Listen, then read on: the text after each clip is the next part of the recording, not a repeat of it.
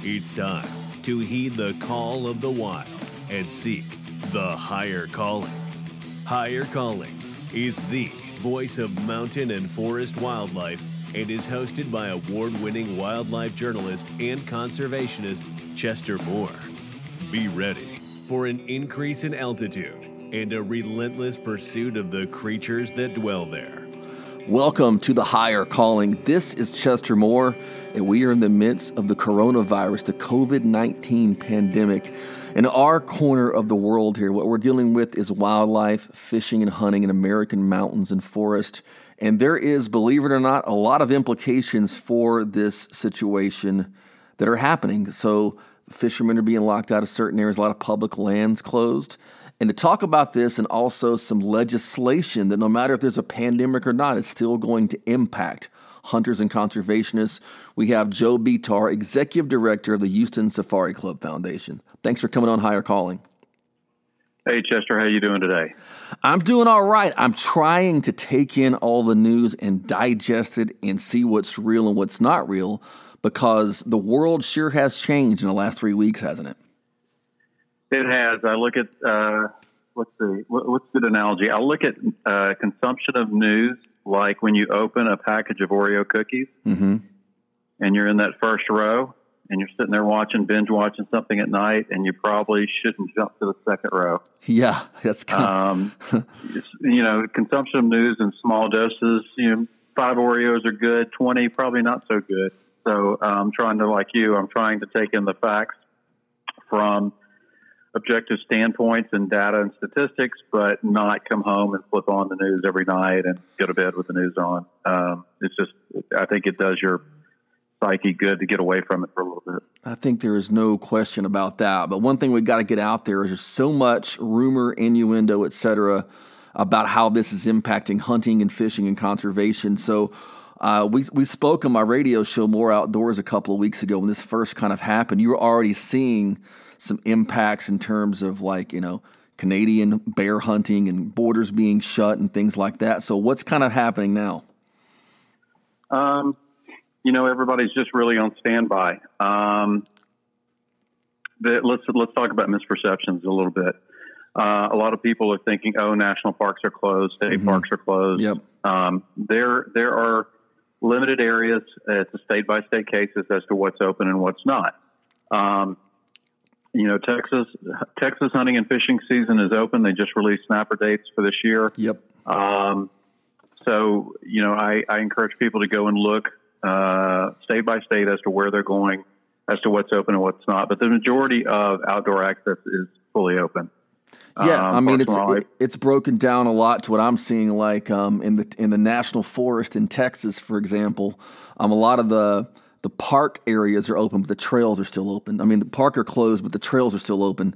So a lot of the facilities in some of these places are closed, but trails and hiking and access to hunting areas are still wide open. Right. And on the international level, of course, with travel bans, that's totally shut down. So what we encourage people to do is, whether they're members or affiliates of ours, we're encouraging them to stay in contact with us through social media or through our newsletters and find out what's happening and where it's happening. I've spoken with a lot of outfitters in North America and in the Southern Hemisphere, and there was an initial knee-jerk reaction to cancel hunts. And what we're doing is, some of these guys are booked for the next 2 years, some are not.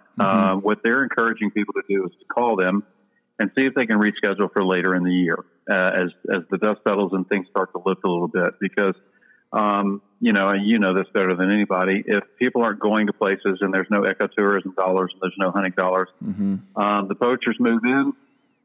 Funds aren't available for water management, wildlife management, habitat management. So what outfitters and professional hunters are encouraging people to do is to call them and try to reschedule versus cancel, strictly to keep the pipeline of funds flowing through for conservation efforts. Yeah, and that makes perfect sense. I mean, if you even look here, in America, for example, if you have a spring bear hunt booked in Canada, maybe you can change that to a fall bear hunt. There's opportunities like that. Right. Correct. And so another thing that I thought of was like, let's take a look at bear hunting in America. Let's say, or in Canada, or let's say some of these states do have to shut down, or people can't afford the outfitter fee or can't get there or whatever because of this. You're going to have in some of these areas a whole lot more bears, for example, that aren't harvested perhaps in a year. And then you may see some problems interacting with people because, as you know, hunting a lot of these larger predators is one of the means we manage them and keeping from so many human conflicts. Right, exactly. I mean, you're seeing things in Italy and Spain and other parts of the country where, people are residing and sheltering in place, and wildlife is coming back in areas where they've never seen it before. It's starting to encroach on, city areas. Waterways are clearing. You look at some of the global maps for air pollution, and those have started to cut down a little bit as well. So you're starting to see wildlife and human-wildlife conflicts start to occur on a more frequent basis. They're seeing animals in places they haven't seen them in a long time. Yeah, there's a video at a resort in Mexico with a jaguar walking right down the middle of the road there. And, there's stuff like that happening. And I think this may be an opportunity. Of course, we wish we didn't have to have this opportunity, but for the sport hunting community who's conservation minded to say, look, you're not going to like that mountain lion showing up in your yard or that black bear showing up in your yard or whatever, that feral hog. And hunters, whether they get the credit or not, are definitely a barrier to that because the excess animals are not being taken out, as well as if you take areas that ones that still have hound hunting for bears, if they don't have any hounds chasing them that year, they don't feel pressured. So they'll move closer into areas because typically some of these urban, suburban areas have lots of free food, especially for animals like bears. Right. Oh, absolutely. Absolutely. Yeah, I think it's a fascinating thing, and I'm keeping a real close eye on that. Something else I'm keeping my eye on is the opportunistic nature of animal rights people. Got an interesting news release from the Colorado Parks and Wildlife Department that there have been robocalls that people are getting saying that hunting and fishing is closed. And I'm thinking, who would benefit from a robocall or think their agenda is being forced? I mean, I can't see someone making money off that. So I thought that has to be some kind of an animal rights activist, because we're seeing a lot of rumors and innuendo, and I've been monitoring some of the Facebook groups of some of these animal rights groups, and they're absolutely unhinged with this thing. I've heard and seen that as well. I've also, I'm sure you're aware of this, but it's kind of like the perfect storm along with everything else that's going on, is that there was a recent court order in the state of New Mexico where there were petitions filed to release the contact information for all big game applicants and some categories of hunters, and that was recently handed down, and that is going to open up attacks on hunters by anti-hunting groups, because if they can get their hand on this contact information and start harassing hunters in the state of New Mexico, that sets a dangerous precedent for other states, depending on their respective privacy laws. Yeah, as someone who has received a death threat from some of these crazy people before, it's not fun. And especially as in the social media age, we've seen, matter of fact, a young lady I know received, some celebrity tweeted her social media information thinking she was this other woman who had posed with a giraffe. Wasn't even her, but they look kind of alike. And because this lady was a member of SCI, I believe, they saw that on her profile. They went crazy, and she received death threats for 2 months. And so this is definitely something to keep an eye on. And as we go along here, I mean, there's still, even though there's this virus, there's still these political threats out there. And I know the Houston Safari Club Foundation has created a political action committee just for that. Right. So tell us a little bit about the PAC. Yeah, in the fall of last year, we've been talking about this for a couple of years now, but in the fall of last year, we officially launched in our Houston Safari Club Foundation is a 501c3 nonprofit. We have a 501c4 division called Houston Safari Club without the name foundation attached to it, and attached to that is the Houston Safari Club PAC, or Political Action Committee. Mm-hmm. It was officially launched in the fall of last year. It is a federal non-connected PAC, which means basically we are raising money to support candidates that are pro-hunting, pro-conservation, pro-Second Amendment, that are running for federal seats, whether it's in the House or the Senate. Our primary focus in our first year of operation will be, of course, Texas candidates. There's a lot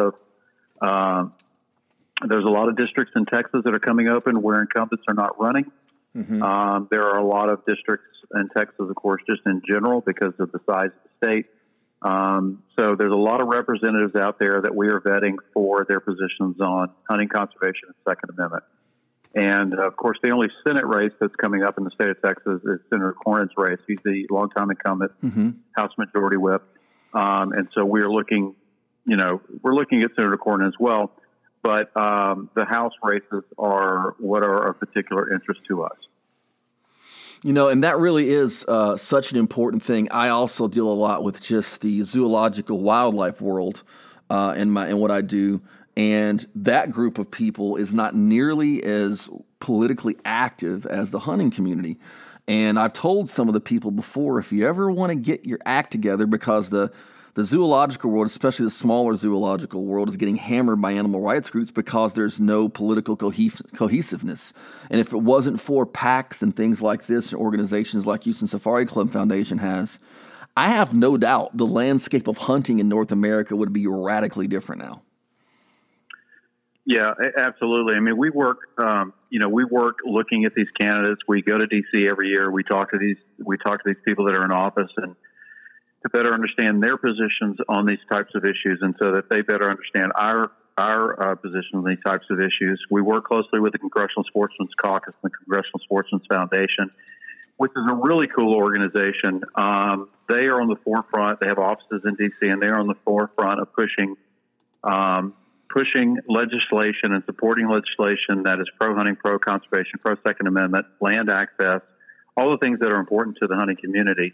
And, it's a bipartisan group, which is really neat because you see people from both sides of the aisle that hunting is in their blood. The outdoors are in their blood. It doesn't matter what their political affiliations are on a grand scale. They are there to support hunting. And so that's nice to go sit in a room with, 50, 60, 75 people at a luncheon with representatives there, House and Senate, from both sides of the aisle that are working towards this common cause. They may differ on other issues, but when it comes to hunting in the outdoors, they're on the same side of the table. So, and that group is involved, of course, at the legislative level, also with House committees on natural resources, the Agricultural Department, U.S. Fish and Wildlife, and Department of the Interior as well. Yeah, and that's all so incredibly important because it's not just like anti-hunting legislation. There's mining in areas they're trying to do and stuff that could mess up trout streams and all kind of different things that fall into the banner of conservation here. I want to look at a few things that are kind of on the agenda, like H.R. 3742, the Recovering America's Wildlife Act. Where does that stand right now? Recovering America's Wildlife Act, or RAWA as we call it, just to say a few words, that's been around for several years in several iterations. It seems like every legislative session, it almost crosses the finish line and something happens.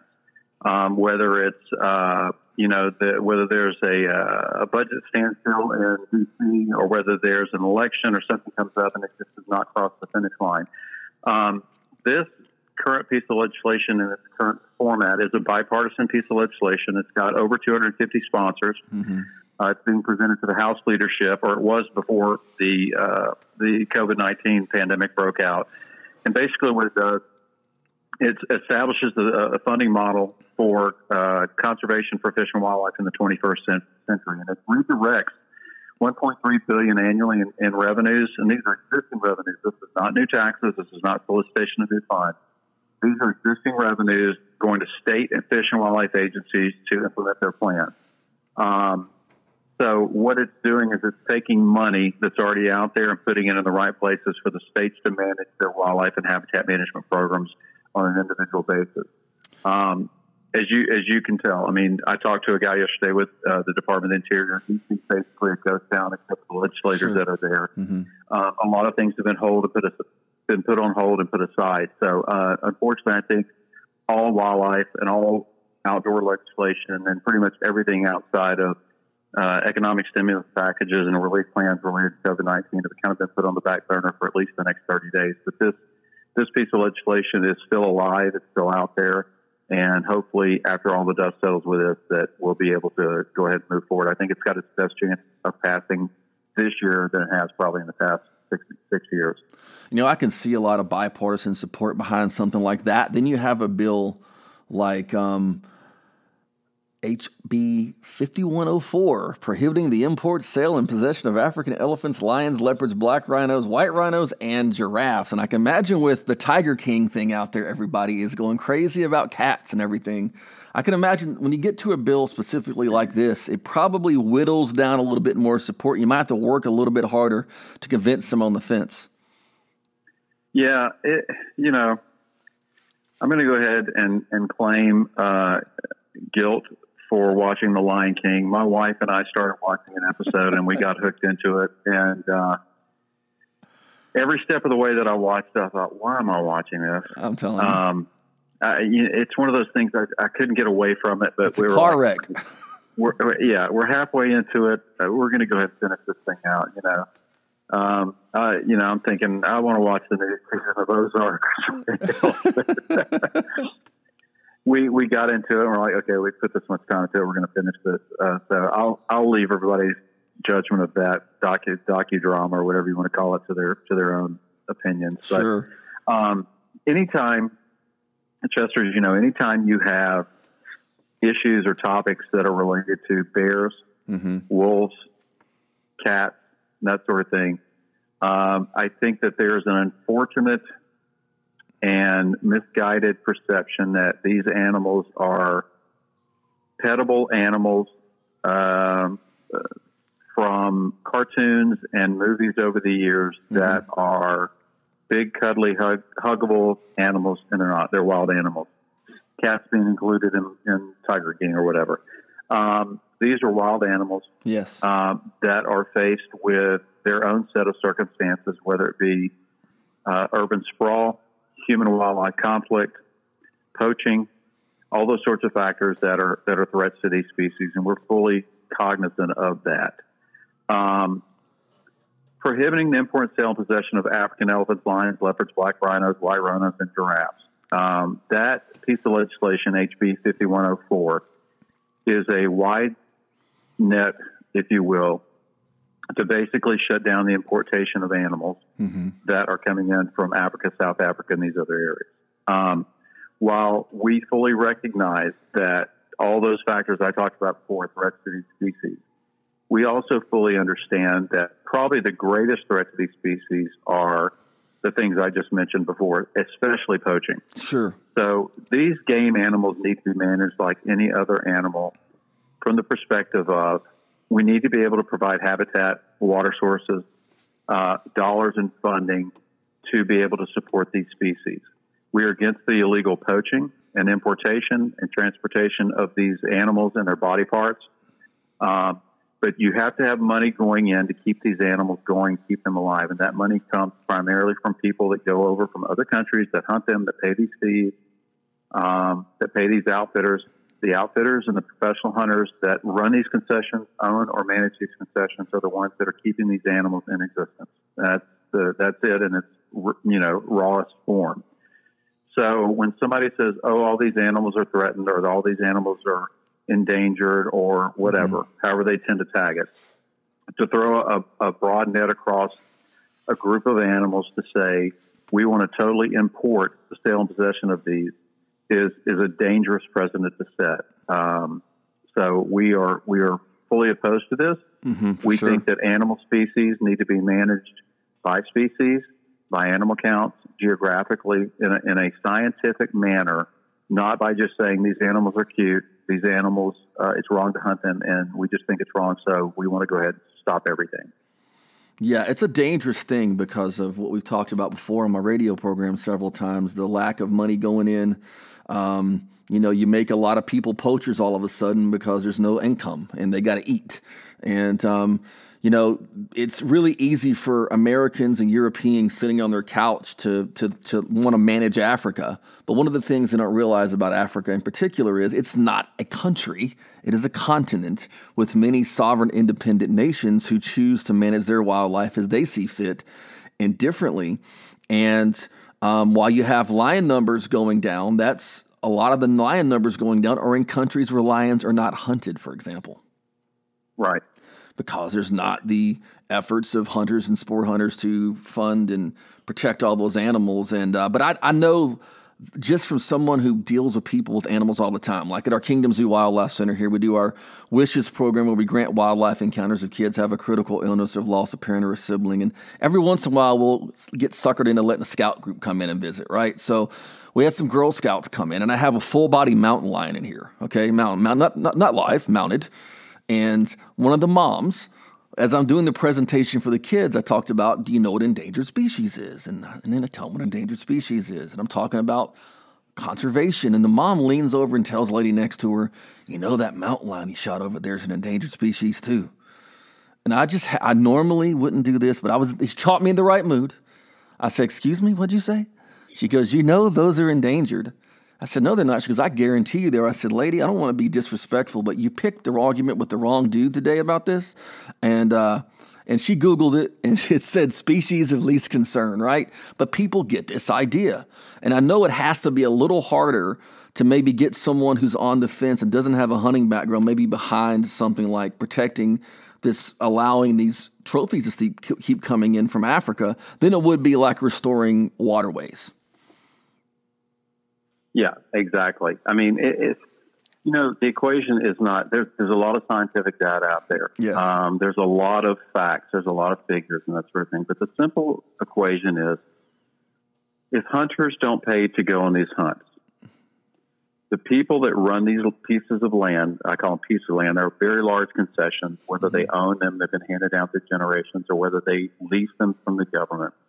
If hunters don't go and they don't spend money, the outfitter cannot pay their trackers. They cannot pay their anti-poaching units. They cannot pay anybody that helps them manage that land. Well, if that happens, the cascade of effects is less people on that land that are legally harvesting animals, that are legally hunting, opens it up for the poachers are there. Mm-hmm. So they're just looking for an opportunity. And because they're there for different situations, whether they're just bad people or because they need the money, sure, and they're making pennies on the dollar to go do this, to perform these dangerous poaching acts and illegal poaching acts.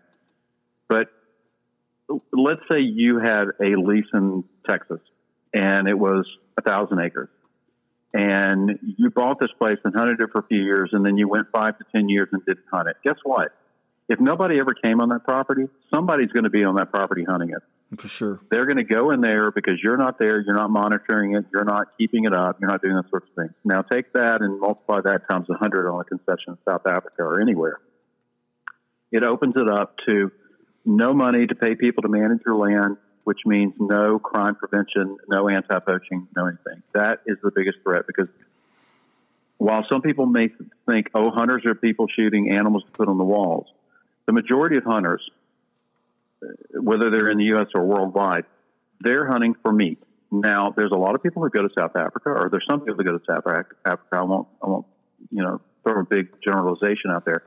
Some people go to South Africa that they either bring the meat back or they donate it to the ranch, or which in turn donates it to the local community. And I know some people go there and they actually seek out organizations in countries where they can harvest meat, donate it, and they may want to go back and they may want to have a mount for their wall as a memento of their trip. But these things all have a cascade of effects if they don't happen. So, the generalization is people are going to shoot animals to put on the walls is not a true thing. And I'm preaching to the choir here with you, but but our listeners, from your listeners, that are coming across your podcast, need to understand that, a lot of us that are hunters go out to hunt for sustenance. I mean, when this thing first started happening with COVID-19, and I went to the grocery store and my wife was going to make my favorite dish for me, which is an Italian ground pork dish, and I couldn't find ground pork, I was like, you know what? This thing is real. Yeah, for sure. So I immediately went to our place and was lucky enough to harvest an Axis doe, and my freezer's full for the next year. Yep. So I don't have to worry about ground pork or ground burger or roast or whatever not being on the shelves at the grocery store. Toilet paper and hand sanitizer is a different story. Well, that's a different issue. but we can, as I like to say, adapt, improvise, overcome on that front as well. But there's a lot of misperceptions out there, and I think what is key in this whole conversation is that a couple of things. We need to be informed. We need to look at data. We need to understand the repercussions of doing or not doing certain things. For sure. In all aspects of life, mm-hmm. but specifically in this conversation to wildlife and habitat. And I really think that, I hate to be sentimental or philosophical here, but I think we're at a time in our world existence where there are three groups of people in regards to hunting. There are the hunting groups, there's anti-hunting groups, and then there's the non-hunting groups. Mm-hmm. The non-hunting groups are the people, as I've said before, are the people that may not understand why hunters do what they do, but they're not opposed to it. In fact, research over the past 3 to 5 years that has been collected on national databases from national surveys that says the non-hunting public, they may not be hunters, but they're not against it. Yep. So we need to all get in a room, whether it's at our conferences, at our conventions, at our meetings. We need to start talking between the hunting groups and the non-hunting groups, not the antis, because you're never going to change their position. I don't think that they're fully informed on the benefits of hunting and how those dollars trickle down. But have these other two groups need to start talking to each other and going, hey, come outdoors with me, whether it's fishing for catfish in a stock pond or whether it's hunting for quail or dove or whatever.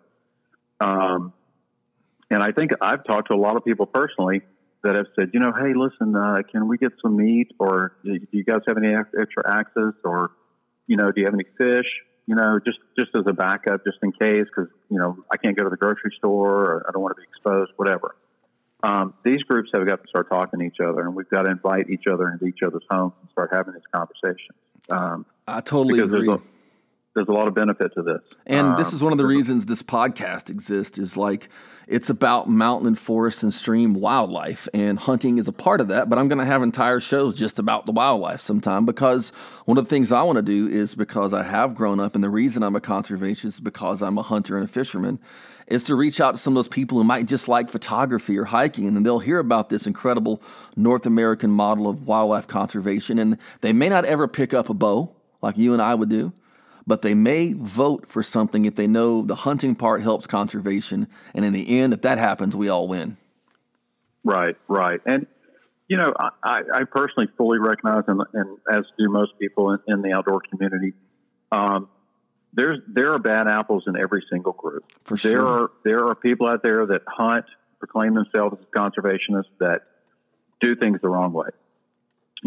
Sitting on animals in photos and posting it on social media. I think is highly disrespectful to animals. People out there that are poaching or shooting from the road or shooting at night, those sorts of things. Those things are what gain the most visibility. Yep. They cause the most waves, and they reflect the most poorly on the hunting community. And while I know that most of the people I hunt with and have been affiliated with in the hunting and outdoor community are genuinely good people, mm-hmm. They're not out there just to shoot. They're not out there just to pose with an animal. The thing that rises to the top, unfortunately, are those people who do things the wrong way, and that's what draws the most emotional reactions and the most finger pointing and the most of all hunters are bad, and here's why. And there's no question the idea of how we present what we do has never been more contentious on the world scene, and there's never been a moment where we're going to have to maybe reevaluate how we do some of this. Never apologize, but maybe just go, maybe the girl in Ireland posing with the sex toy in the ram wasn't a good idea. You know, I mean, Right. just maybe I'm insane. Maybe I'm behind the times, but you know, that's an extreme part, but you know, couples kissing over the lion they shot, and you know, a lot of this stuff we're going to have to reevaluate it. And there are bad apples. You know, one thing I appreciate you saying that, because you know, people act like poachers aren't hunters, and in America at least, most of the poachers out there are licensed hunters. They're not the average licensed hunter. They're a very small part, but they come from hunting families. You're not going to see an anti-hunter out road hunting at night, you know? Right. And we have to expose those bad apples and be honest with ourselves in the community and say, hey, we're not going to tolerate this. We're going to turn this stuff in. The majority of us are great people who care about the resource. And at the end of the day, if we can keep that message, in my opinion, focused on we care about the resource, we want to renew that resource and look back at the history of what we've done, I think we're going to not only survive, but thrive. And maybe even something like this pandemic, we can reach out to our neighbors and say, hey, man, I got a lot of extra pork. I got some extra Axis. Although I know very few people who would share Axis. That's probably like the few thing everybody's stingy with, right? Because Axis is so good. But exactly. If you have any, you can donate to the Chester Moore Axis Meat Foundation, and it's currently devoid of any. But anyway, it's been a great conversation. I appreciate what you're doing. I appreciate you calling in and telling us about the Houston Safari Club Foundation's PAC and your insight to what's happening with this COVID-19 thing. And if someone wants more information on the Houston Safari Club Foundation, where do they go? Yeah, they can go to the website at wehuntwegive.org, or they can go to the PAC website, which is hsc-pac.org. All right, man. We appreciate it. Thanks for being on the show. Thanks, Chester. Always good to talk to you. Higher Calling is brought to you by Texas Fish and Game Magazine, our official sponsor. You can check the online edition out at fishgame.com and also subscribe to their e-newsletter. And if you'd like me to personally subscribe you to that newsletter, because I actually can do that, you can email me at chester@chestermore.com. Fishgame.com is not only wildlife and fisheries in Texas, but we cover things going on nationwide. And you definitely need to subscribe to the newsletter. 3 updates a week. Killer stuff put together by yours truly. Once again, Higher Calling is sponsored by Texas Fish and Game Magazine at fishgame.com. You've been listening to The Higher Calling, hosted by the wildlife journalist Chester Moore. Contact him at chester@chestermoore.com. Follow him at The Chester Moore on Instagram and his blog at highercalling.net.